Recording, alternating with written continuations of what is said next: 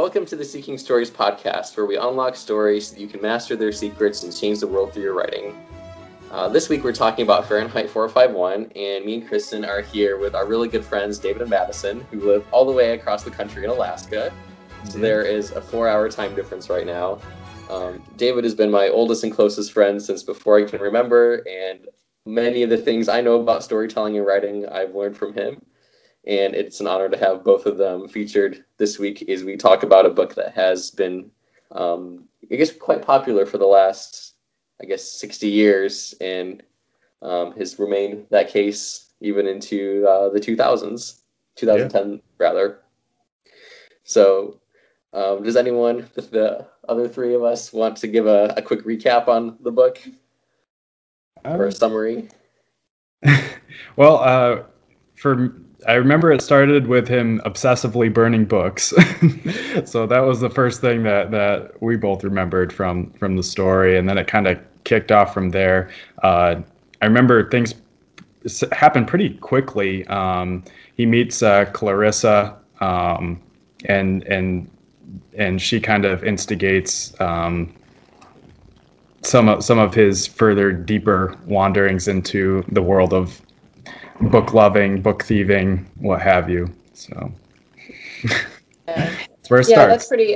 That's pretty much one of the first things that happened. I realized I'm probably the person who read this most recently. Yeah. But you finished it last week, I think. Yeah. So it's like he leaves work all like hyped up on how great it is to burn stuff, and meets her and is thrown off, gets home, finds out his wife has overdosed on sleeping pills. That happens. And then, things kind of go on. He keeps seeing Clarice and talks to her, and then she disappears. And then I think one of the biggest turning points for him, because like you mentioned, David, Clarice has been putting kind of planting the seeds, I guess, in his head. Mm-hmm. And then they go out to this woman's house, and they're supposed to burn the books in the house, and she won't leave. Does she end up starting the fire? I think she starts the fire. I think she starts the fire and stays herself in it. And he's freaked out by the fact that this woman, just her behavior and the fact that she kind of just died with her books, whatever. Made a very strong statement. Yes, and he ends up stealing a book from there, taking it home, and eventually you find out that he's got a whole collection of books hidden in the house that he shows to his wife.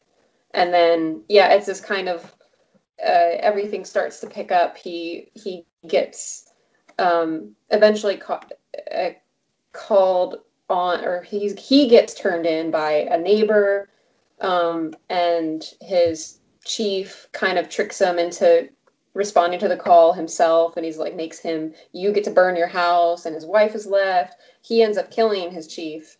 Yeah. Oh yeah, he burns him. And his chief afterwards. Yeah. And the robot dog. And the robot dog. Yeah, he kills that mechanical dog that tries to kill him. And then, of course, a big man starts. So he floats down the river, meets a bunch of what we would consider homeless people, but they're people. They're intellectual freedom fighters. Yes, the intellectual freedom fighters who've all memorized the books, and he joins them, and the city gets destroyed, and it's I guess this kind of idea that things are about to turn because life is not going to be the same. They see a huge bomb destroys the city, at the end of the book. So I also left out his friend Faber, the guy who with the books. Oh yeah, the other book guy who helped him. I don't know if it was poetry or what, but he was a professor, and he is also a little bit of an inventor. Yeah. Because he invents that thing that you kind of hear, communicate telepathically. No, it's like an earpiece. But the earpiece, he can hear. Can he hear Montag's thoughts? No, it's not thoughts. It's like so I can talk to you and I can hear what's going on around you. It's like an earpiece. Yeah. It's like what they use in all the. It was high tech in the 50s. Yeah. It was James Bond stuff, man. Yeah, that kind of stuff. Yeah. Yeah. So that's the story. Yeah. Sorry. Okay, I think we're done now. No. Spark notes. Yeah, so, I think thing that we kind of thought was interesting and a little maybe confusing, but is that at first you are led to believe that especially at the very start, you're led to believe that he loves burning books. He hates books. The opening imagery is very passionate about that. But then later on, you find out that this isn't his first book that he's stolen. This isn't his first act. He's kind of got a stash at his house, which I'm not quite sure what Bradbury is going for with that contradiction, but it certainly unveils itself fairly early in the story, which is kind of interesting. Yeah. It's pretty good characteristic moments, so just, Ray Bradbury telling us, oh, this is what he's like. It gives us those moments like,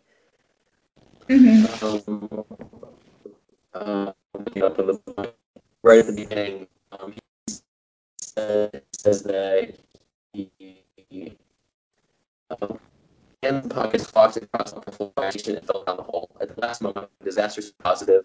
He pulled us from his pocket.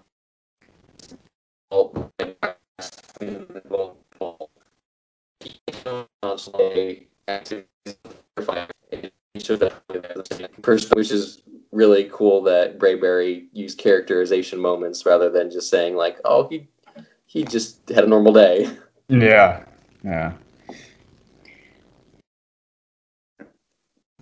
What were you quoting from? It was all jarbled on our end. I'm sorry. Oh, sorry.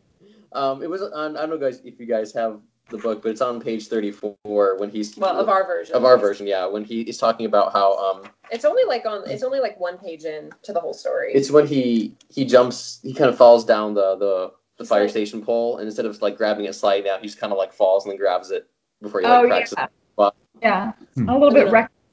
Yeah, but it's cool because it kind of shows that he does this so much, that he just becomes like a game to him almost. Yeah, and you can see that further developed in his kind of emotional breakdown when Mildred, his wife, has all the visitors over, and he just melts down and goes crazy on them.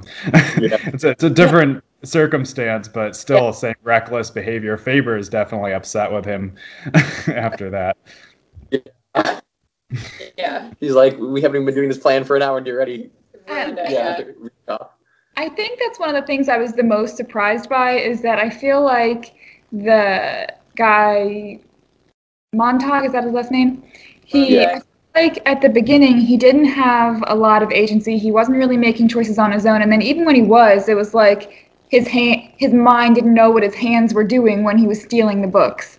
Mm-hmm. But then once he finally starts making decisions, he goes insane. He makes really ridiculous, insane decisions that, there has to be a way to do this without dying, and he did not master it. Yeah. He can't keep control of like his impulse. Impulse, goes with his passion. He gets overcome by passion. Yeah. From the very beginning, it's really interesting. Yeah. Mm-hmm.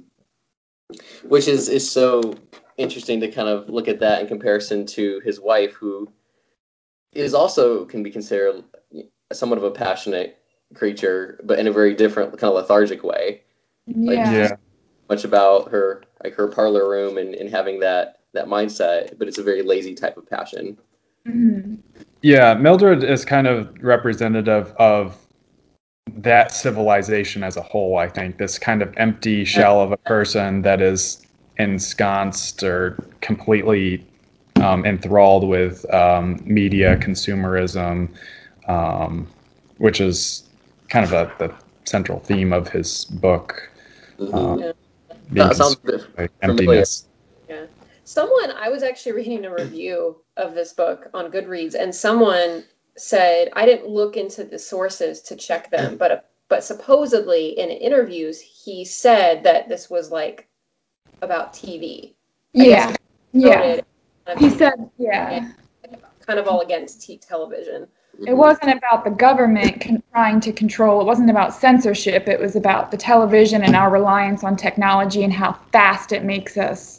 Yeah, that was one thing that really did intrigue me about the book, because at first, when I first started reading it, I knew the premise about books being illegal. Like, that's all I knew, and that they burned books.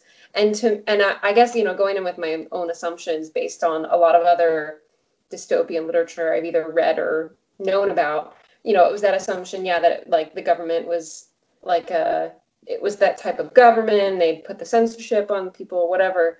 But so I was really intrigued to learn later that it's because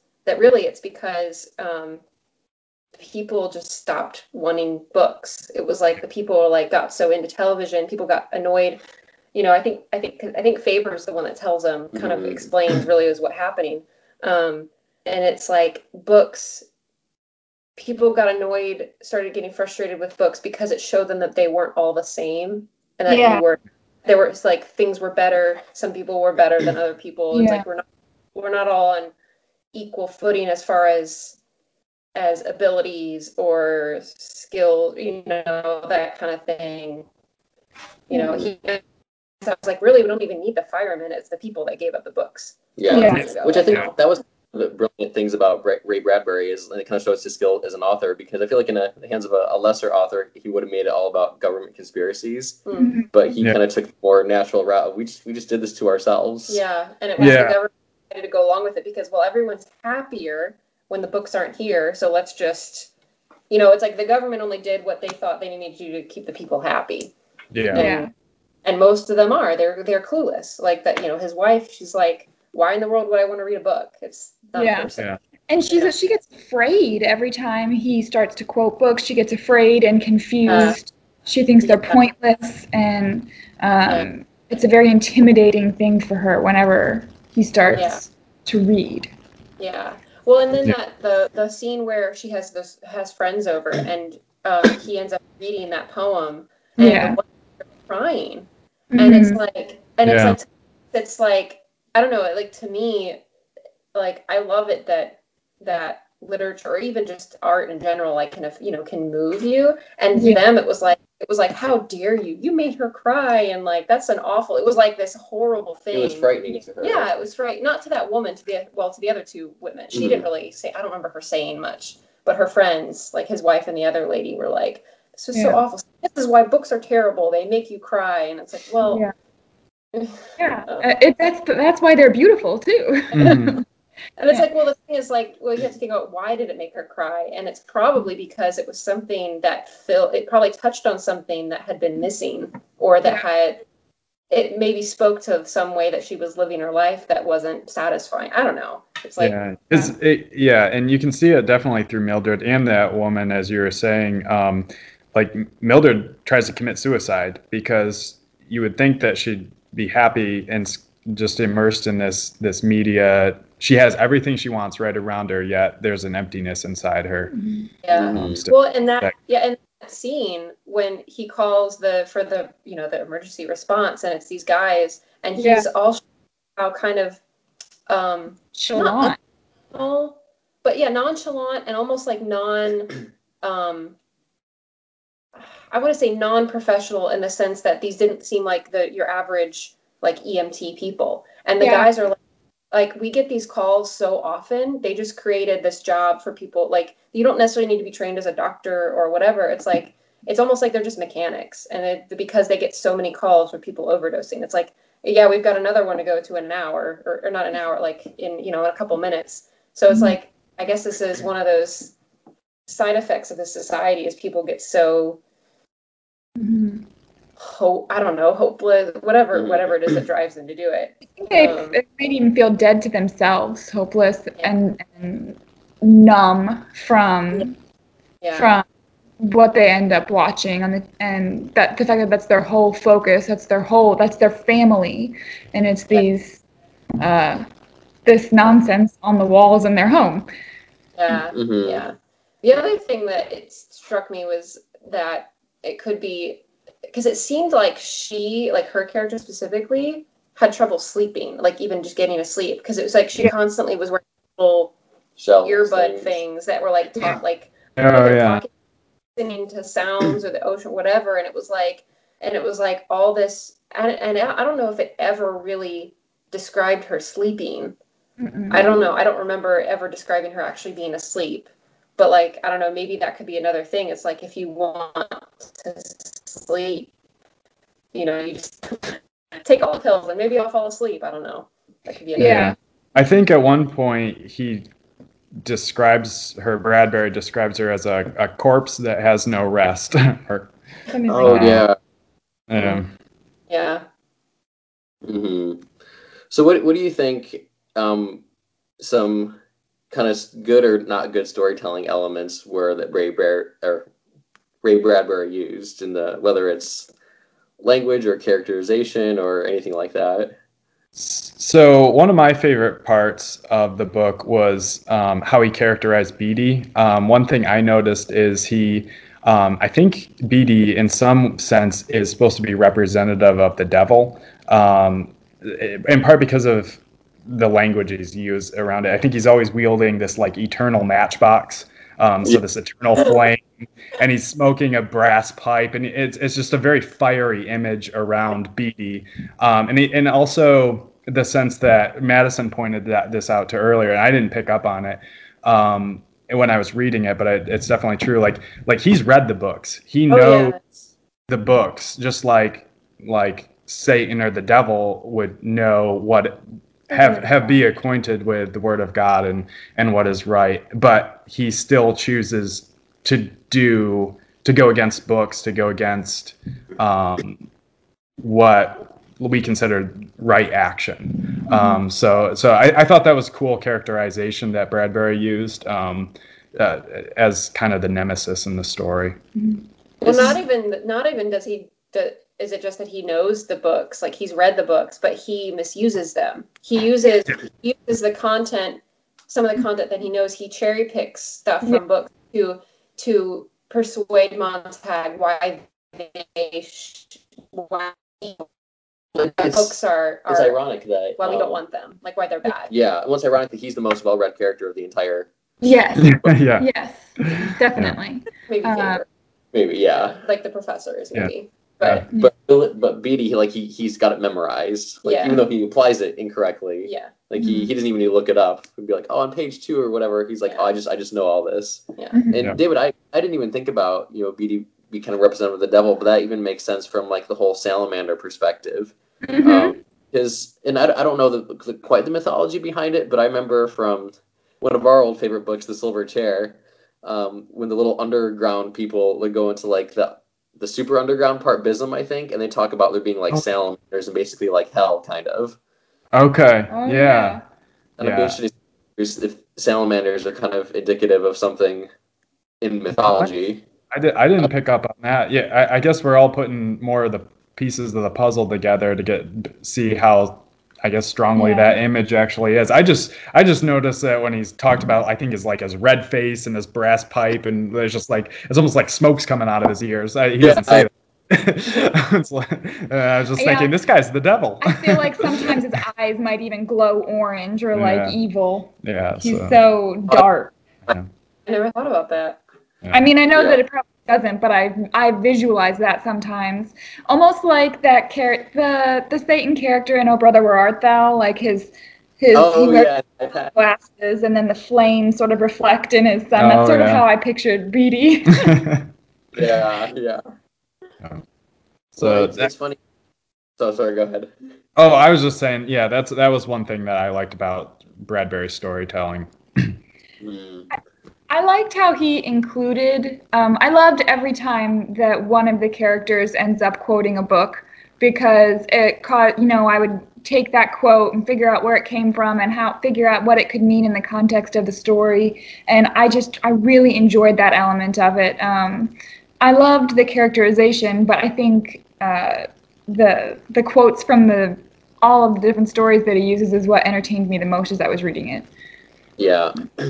Well, and it's cool. I don't know if the version you guys read had any introductions to it. The one we got from the library had 3 different introductions, which took like 50 pages of the book. Wow. Like original introduction, his one from the 1990s, and like a 2003 introduction he did. And he kind of says the same thing across all of them to an extent. All from Bradbury? Yeah, all from Bradbury. He's got like a foreword and a couple of introductions. Oh, wow. But he talks about writing the book, and he said that he basically did it in 2 different chunks. He wrote like a short story And then later on, a publisher said, I want to make this into a book, but it's too short. So we basically went back and doubled the length. And really both times, he said it only took him 9 days to do it. He just sat down at a typewriter in the basement of, I think it was some university out in California, maybe Stanford or something like that.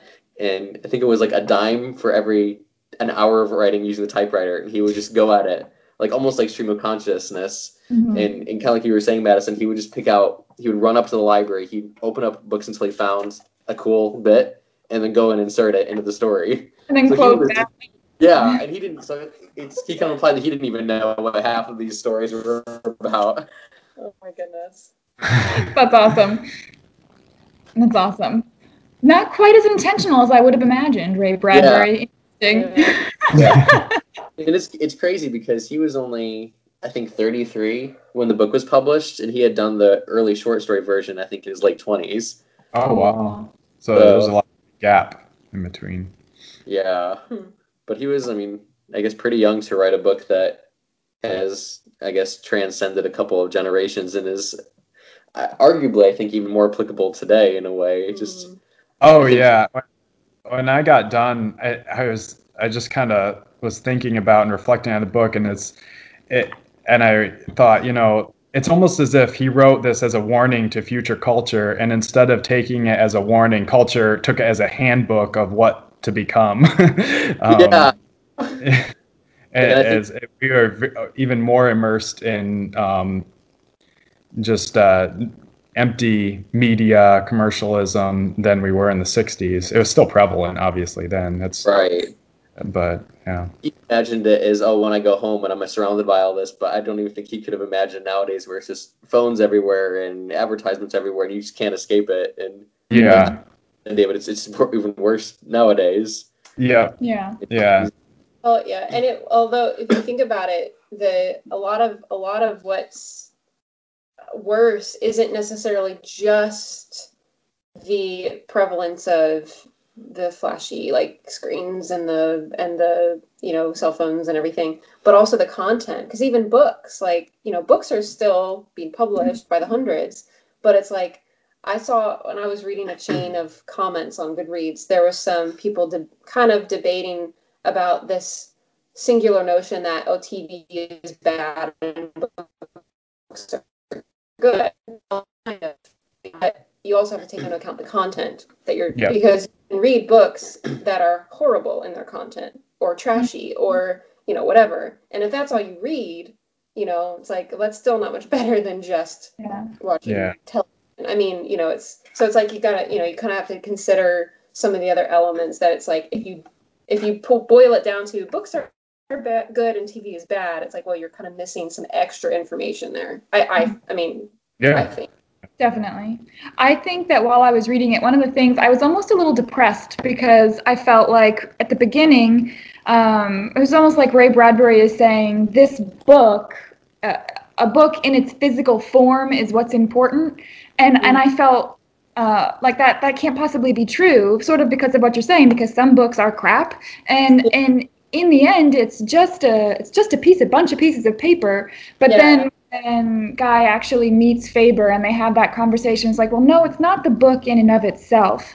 It's these other aspects of our culture that have been stolen from us, and then we can't even use the information that we get in the books. We're not allowed to allow our minds to expand and grow and think critically like they could if we are using this good literature, quality literature. Yeah, it's the idea of information, of measure of conversation, because even Clarice and her family, we don't get any indication that they have books, but just the fact that they sit down as a family and talk to each other, everyone else is so weird. Or the fact that she doesn't want to, all of the activities that seem to be prevalent in the society. It's watching, your big TV wall in your parlor, or driving at insanely high speeds that no one drives at these days. Oh, yeah. It's almost take the need for instant gratification and multiply it by 100, and that's what these characters need. That's what everything in society is going for. And just so it's not just about, there's no books, but the fact that no one wants to sit down and think. No one wants to sit down and have a conversation with someone, or even one of the scenes that I kind of found a little depressing was they were talking about kids. Like, even kids aren't valued. Like, the one lady is talking about like how like it's like I only have to see my kids like 3 days out of every month or something. Yeah. It's like, and it's like she doesn't like them. It's like the only reason to have, like, one lady's like argues even against having kids. Yeah. It's just so many things are not valued. Which you're hearing more and more of in our own society. I feel like I may be making, I can't remember exactly, but in that conversation, don't they discuss abortion almost? Yeah.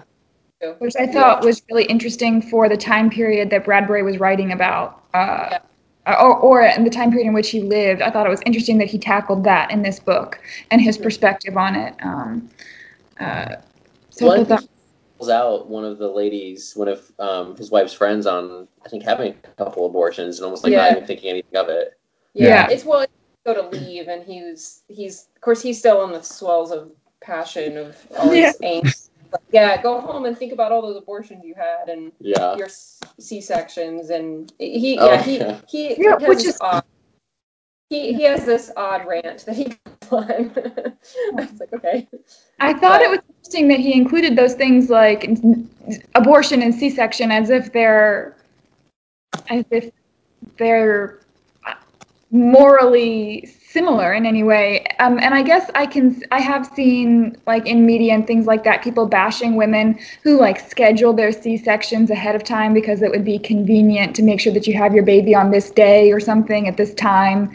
And I thought that was interesting. I'm wondering if maybe that's what he's getting at, just the convenience factor, which would sort of play into everything else that we think that he's talking about when it comes to the TV. But that whole scene, I'm just like, you're crazy, man. But it brings up a lot of good points. Yeah. Here, this is the one lady that does have kids. She describes having kids as it's like washing clothes, stuff laundry in and slam the lid. Like, when she comes home, she stuffs them in the room with the TV and turns it on, and that's it. That's her parent. Yeah. I almost imagine it as like a little bit of fear too, like you need to get them all in there quickly. Yeah. But I guess the thing for me about the books, and it kind of hit me at the very end when he's talking to the group of the homeless people, and they basically tell him that we don't have the physical copies of books anymore because we all just memorize it and everything. And part of me was just like, no, you have to have the hard copies of books. But that was exactly his point. Is like, it's not the actual physical nature of it. It's what those words say. And that was, I think, challenging to me as a reader, because I think all four of us are like this. We love our books. We love them in the bookcase, and the older and more leather bound, the better, I think. I'm still not sure I can accept that moral truth that he's trying to impart on us. But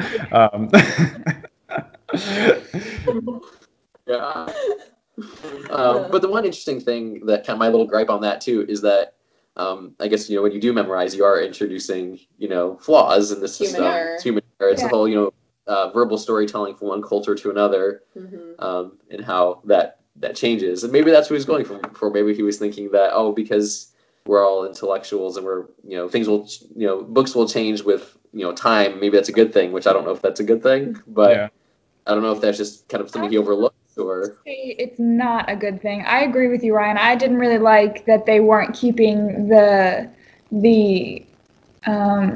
hard copies of the books. And I think that while I obviously see the value in the thought process that the books prompt in you, I feel like, Shakespeare isn't Shakespeare if you don't get his word for word, the beauty in the language that he uses. And what if a guy who is memorizing, Taming of the Shrew gets the insults wrong? Then it's not as fun anymore. It's not as funny. It's not as Shakespeare-y. I think what bothers me on a logistical standpoint is they have the resources to copy these things down. Yes. No, they don't have that. That's a minor point. Out in the woods, no one's out looking for them. They could just bury a whole bunch in a steel box and. Yeah. But then what does it matter anyway? The whole place burns down. Yeah. Well, and the lead guy did say, it's like, well, we try like microfilm or something, but we have to keep burying it and then finding it again and bringing it around. It was like the idea. I think the idea for them was that to not have anything incriminating on them was best, and so they wouldn't have to lug stuff around. So it's like, I guess my hope would be is that is how, as a kind of gypsy type group that they are, that's how they have to operate. But my hope would be that there are other people like them who do have the printed copies of everything. Like, I just think there's too many flaws in the system. What if the guy like falls and bumps his head on the railroad tracks, and there goes Huck Finn? Yeah. Right. Yeah. That's actually one of the biggest reasons why I didn't give the book 5 stars, because there were too many flaws at the end.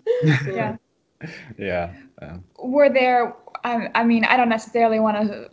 What were some of the other flaws that you were thinking of? Is that the biggest one, or were there other ones that caught your attention? There were 2. That was the biggest one. And then the second one, and this is very much a subjective thing for me, but I wish the book was double the length and the characters were a bit more complex. Like, and I understand what he was going for, that, Montag was representative of the people who were kind of trying to investigate things. Beatty was, the devil. But it would have been nice to learn more about Faber and his wife. Just because they were very simple characters, and especially for the wife, I feel like that was kind of the point, to show the simplicity of society. But I feel like there was almost something more there in a way. And I like long books. Yeah. Kind of my fault. But I actually surprised myself when I finished the book. I was anticipating a few more chapters, because at the end of the copy that we read, there's probably another 100 pages of question and answer or notes This much. and so I thought that was actually storytelling. So when I read about the city burning down and them going out into the wilderness or whatever, I was turned to the next page to read the next chapter, and I was like, oh, it's done.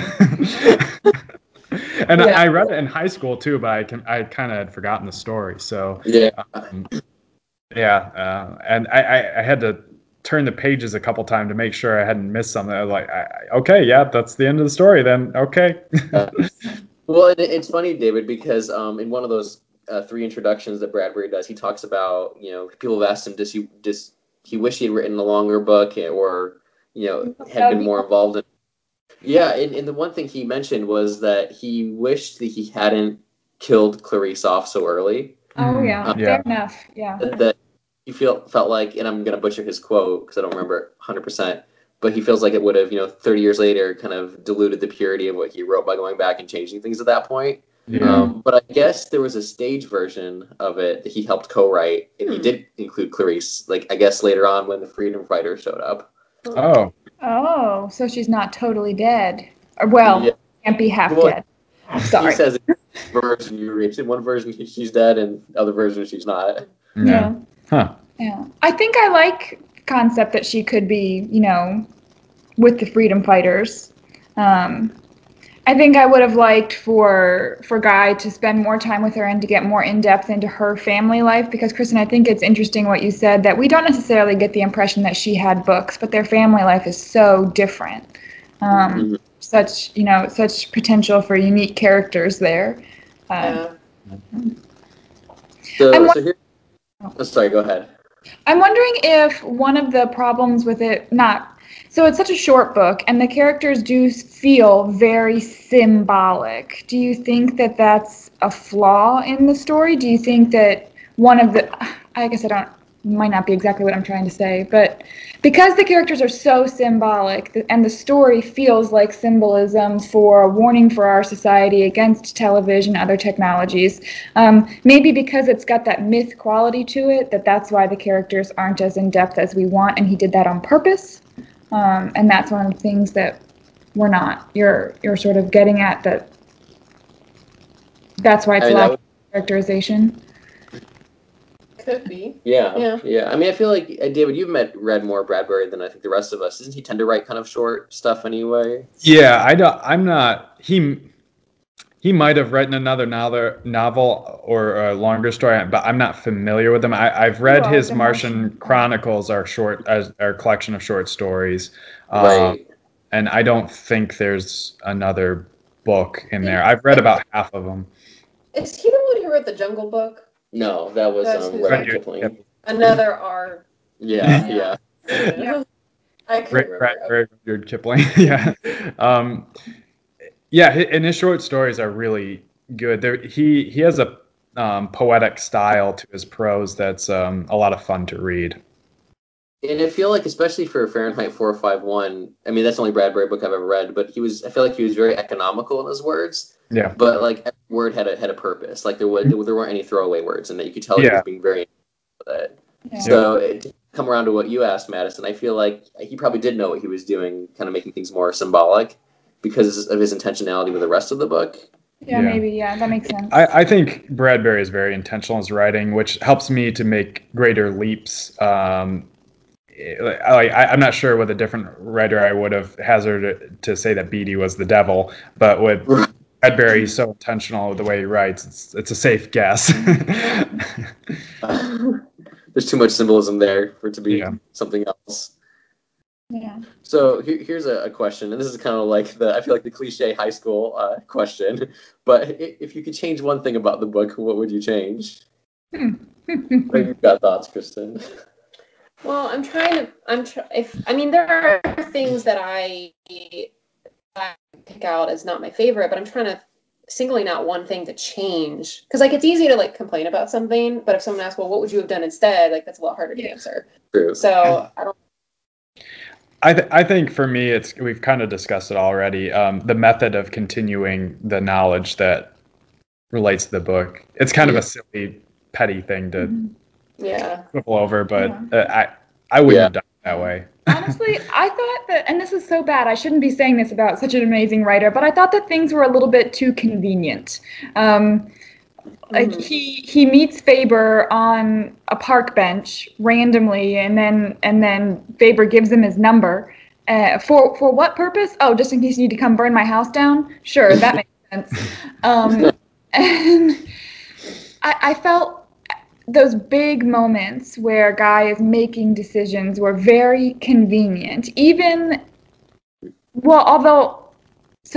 Especially when it came to Faber, how he finds Faber, how he reconnects with Faber, how Faber decides to help him.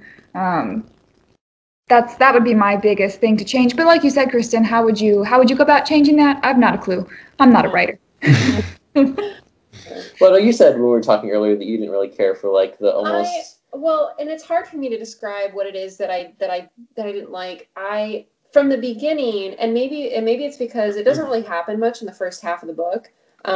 His writing style is fantastic. Like his imagery is great. I thought it was really clever. A lot of times, I think more often than not, his imagery is very like thematic. It's a very fire. It's like a lot of fire related, and just things like describe or like actions that someone take, like how someone sits down or something, like innocuous things. Yeah. But for me, later in the book, I think it's when he kind of turns that corner and he starts, his path has changed slightly in his thoughts and whatever. It's like, and I think it makes sense to me now why it is this way. When David, you mentioned that he tends to be very poetic in his writing, is a lot of the things either sometimes it's dialogue and sometimes it's inner thoughts of Montag, but it's like the way he writes something, to me, it's like I feel like I'm reading a poem that I don't understand. Where he even from one sentence to another, I'm like, wait, how did we get from this thought to that thought? Well, how are they connected? Like I'm losing connections between thoughts that he puts down on paper. So either whether he's talking to someone or if he's just thinking his thoughts, it's like I'm like reading. To me, I feel like I'm reading this jumble of thoughts that I'm like, how do these all go together? Like what's going on here? Like I lost my connection to the story for that paragraph because I'm like, I have no idea what this has to do with anything. I can see that, and I felt that way a couple times when I was reading it, and that's part of his style. It's that way in his short stories too. His writing is disjointed at times, definitely. There are things that felt a little disjointed. I'm like even like there's this one part where he's like, it's after the whole or maybe it's before the whole scene with him reading the poem to those ladies. I don't know. It's either before or after that, but he's talking to his wife about the books, and she's getting all upset about like what he's reading them, and he kind of explodes at her, and he's responding to like, why should I read? And his response, he starts rambling on about the night that she overdosed. Yeah. And the things he says, I'm like, how is this a, like, if I, like, even if I, like, kind of lose it and I, you know, go off with someone who's been asking me, like, well, why should I do this? I'm like, I feel like that's not how I would respond. I don't know. Just I think the way he responds to things. I'm like, how did you get there? Like, that doesn't that's address. so funny, because that's definitely how I would fight about something like that. I would, you know, we're focused in on this moment, we're focused in on this, and I know that I'm about to quote the Canterbury Tales, but first, let me tell you how pissed off I am that you tried to commit suicide the other night. That's how I, like, it's like his mind is a big old jumble, and he's just pulling things in based on the feeling, not necessarily the action associated that he. And I said that, you know, I recognize that, you know, for an actual person, you know, the way our minds work that's very much how it is. You know, if you were to try to just transcribe how our mind processes thoughts from one thing to the next, that's kind of what it would read like. Well, however, in my very humble opinion, as a reader, I don't want to really read a story that way. Like, I'd rather have something a little bit more logically connected than what my brain does. It's indicative of Bradbury's writing style, because you guys are familiar with the concept of plotting versus pantsing when writing, right? Not really. No. Yeah. So plotting is like kind of what me and you do, David. We structure our writing out. Okay. Writing by the seat of your pants. Okay. All right. Pantsing. Okay. Yeah. All right. Writers do both to an extent, but those are kind of like the two big camps for writing. And again, back to the introduction, Bradbury was very much like, plotting is dumb, like I never do it. He just literally like sits down and just writes and writes and writes until he stops. Yeah. And he thinks that plotting kind of destroys the purity of what he's writing. Huh. And I feel like that's kind of maybe a little bit of what you got, Kristen. It's him just kind of like scribbling down his thoughts and then maybe not going back and editing it or something. Yeah, maybe. But that's really interesting, because I feel like it sort of plays into what you're talking about, Kristen, and then what I was talking about earlier with the convenience of thing. When you plot, you're sort of you have to realize when something is too convenient for your characters. Yeah. I think it also might be slightly intentional on his part, and maybe not an effective way to do it, but I think those disjointed thoughts and writing is often in a scene where a lot is happening, and usually a lot of chaos is happening. So I think stylistically he may have chosen to do that to create a little sense of chaos within the reader too. Maybe too much, because it kind of throws the reader off. But that pacing, the pacing of the words, the disjointedness, kind of runs parallel with a lot of what's happening in the scenes too. Yeah. I mean, I think go ahead. So regardless, Bradbury knows what he's doing. So. Oh yeah. And I think for me, like I tend not to enjoy that quite as much because I am very visual. So I'm one of those people, like I automatically envision everything I'm reading, and if my brain can't make sense of what I'm reading, then like my visual like interpretation is like, whoa, what in the world am I like? Yes, but it's going on, like I lose it, and so that's when my brain gets a little frustrated. And I'm like, my internal movie has like something's wrong with the projector. It's off. It's like you took the camera and shook it while you're trying to. To me, it's like when a director overuses the shaky cam. Yeah. I'm like, okay, well, that's too much. Yeah. Too much. Pull it back. Yeah. That's funny. So it's already at about 45 minutes. So I do have one more question to ask, but anything else you guys want to add before we wrap up? Yeah. I don't think so. No. So, using like a 1 out of 10 stars, what would you guys rate this book? 1 out of 10? Yeah. Okay. Or we could do 5. No. 10 is good. I like the 10-point rating scale. I'm just trying to refine how I did rate it. You go, Dave. I think I'd probably, for me, give it an 8. I love the theme. I think some of the story elements, especially the symbolism, is excellent. For the most part, I like Bradbury's style a lot of writing. Reason in 8 and not a 10. The genre, dystopian fiction, isn't my favorite genre, so maybe it's just personal bias. That's